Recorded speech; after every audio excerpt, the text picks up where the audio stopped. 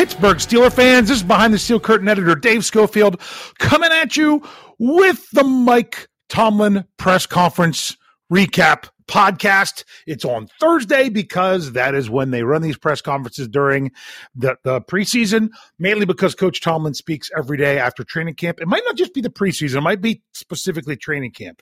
We'll have to see what the schedule looks like next week as the Steelers are breaking camp tomorrow, Friday, August 19th. Then they'll head to Jacksonville, play their game Saturday night on the 20th. And when they return, they will be back practicing to close practices at the UPMC Rooney Sports Complex on the south side. So today is the last training camp practice. They're about ready to get things going on the field. But first, we're going to be talking about Coach Tomlin's press conference, which, if you're someone who likes to catch these live, either on Steelers.com, on Twitter, Facebook, YouTube, yeah, even though their PR department put out the press release that it would be broadcast on all these channels, it was not. That's actually why I'm coming at you a little bit later, because the press conference was not out there live. So maybe you've caught it since then, or maybe you're just tuning into this podcast in order to know what happened. Either way, here we go. Let's dive in. There was a lot. I mean, a lot. For those of you that check out BehindTheSteelCurtain.com, your one-stop shop for all things Pittsburgh Steelers. And if you are engaging in the articles, one of the articles I do every day after Coach Tomlin speaks is a players mentioned article. I've done it for several years because people like them, not because I necessarily like writing them. I do them for you all. It's not that I don't like writing them. I shouldn't say it that way either. But I fully expect it to be, I think it might even be 20 players. I think they will be the most number I've ever had for a players mentioned article in 3 seasons, because there was Tom's excited for the next opportunity. He expects a jump from game 1 to game 2 in the preseason. He's excited to go on the road. That he said utilizing something like the silent count.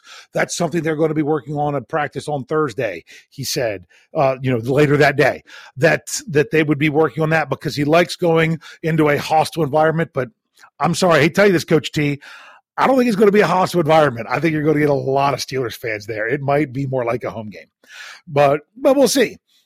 He's excited that Jacksonville's a week ahead of them. It's just like the Steelers were last year when they played in the Hall of Fame game. They had 4 preseason games. They were on a different schedule than other teams. Now they're playing a team that's on a different schedule, but it's that team that's ahead. I think Coach Tomlin's liking this and is thinking he's going to see a little bit more from Jacksonville than he would have if he was playing a team that didn't play in that Hall of Fame game. So I completely understand that. He said there's more game planning, but not significant game planning for this one, which makes sense, more than what they did before, but it's still nowhere close to like the regular season. He outlined the quarterback order. This is the one thing a lot of people were looking at. He's like, all 3 are going to play. Once again, no mention of Chris Oladokun. But he said all 3 will play. It's going to start off with Mitch Trubisky, then it will go Kenny Pickett, and then it will go Mason.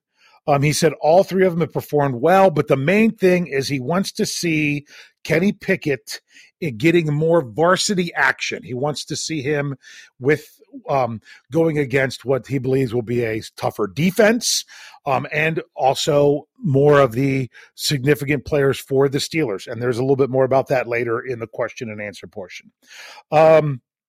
He said that it's also because he's excited to see about with the quarterbacks, because Jacksonville has a high-quality pass rush. So he wants to see, these guys in a live pocket. He mentioned that last week, and he wants to see that again this game. This is where they really get a live pocket. Even it was reported in yesterday's training camp practice that the Coach Tomlin had, Kenny, get rid of the ball, because he scrambled, completed a pass, but he would have been sacked on the play if it would have really been a live pocket. He says that all players that are healthy are scheduled to play. How much is to be determined. He used Anthony Miller and Calvin Austin III as examples of what happened last week when they were both injured on Friday. So they had no idea when he spoke to the press that was going to be, that those players weren't going to play. And says that this is a quote that he said. He said, we have a hardcore plan, but remain light on our feet. That's exactly what Coach Tomlin said about it, that, they have a plan of how they're going to move stuff, but they're going to change it. For example, it depends. I mean, if the Steelers come out with 2 fantastic offensive long drives to start the game, that might be it. If the defense is getting off the field really quick and the offense is getting lots of opportunity in the first quarter, it's hard to say how it's going to play out. Game situations are really going to dictate on when they switch players. They're not going to set it for one certain thing. So then he went into the question and answer period, and boy, was there a lot. The question was of, Mitch Trubisky wants to play 2 series. More than 2 series like he did last game. He was quoted as saying that. Coach Tomlin was asked about it. He says, we're playing it by ear. That's what he said. So which was pretty interesting to know. And said that's just the mentality we have. He asked about expectations for the team this season, and he's like, he's living for the day. He just wants them to have a good practice that afternoon. Lots of questions about Najee Harris, asked about his coming back from injury and how Najee was saying that, he wants to play in some preseason action. He's like, I'd like him to as well. Once again, it's the whole having the door open, but we'll see about it. He included Chase Claypool on that. Okay. And he agreed that he wants to see him get carries, as I said. So he wasn't talking about, and someone was asking about star players. He's like, young players. Yeah, young players. That's what he keeps talking about with Najee. Man, they kept asking a bunch of questions about Najee Harris. So then he was get out there doing extra laps. Oh, this was the question. This was a weird situation. Someone was saying when Najee was out there getting extra cardio, that Coach Tomlin said to him that he reminded him of another back from the Steelers, but Najee couldn't remember who it was Coach Tomlin said. So they asked Coach Tomlin who the back was, if he would mind sharing. His answer is, I would mind sharing. He likes to keep those I want to keep that conversation between us. Almost seemed a little tick that Najee was talking about it if you really read into to how he was saying it. But Coach Tomlin, that was a question he did not appreciate. Then a question about Kenny Pickett going against a more varsity defense. They asked him if that meant that was going to be the offensive line, the Steelers' offensive line as well. And he said that they'll probably keep some more in there a little bit longer to get them some work with multiple quarterbacks. That's definitely a possibility. But once again, they have a plan, but they're light on their feet. Then he was asked about more Najee Harris, about the depth behind Najee Harris with Jalen Warren and Anthony McFarland. He said he thought they did a nice job last week, but got to do it again. He called it incomplete. Which is really how you think about it. They've played 1 out of 3 preseason games. If you really want to know, right now everything's almost an incomplete because you've only got a third of what you're trying to gather from people. So that's a good way to look at it. Was asked about Gunnar O, and brought in as a kick returner, but is he carving out a role as a wide receiver? He said, yeah, he is, and that. He said, talked about his toughness over and over again. Mentioned that a couple times when he answered that question. Then he was asked about the guards. Kevin almost mixed up the first names of both of them. Kendrick Green and Kevin Dotson. He says that Green's got a lot more of the work based on availability. And he was then asked to follow up of who was going to start. And he said that it's going to be Kendrick Green, probably based on availability because Kevin Dotson got dinged up again this week. He said Calvin Austin III will not play. He would really like to see him get some action in the third game.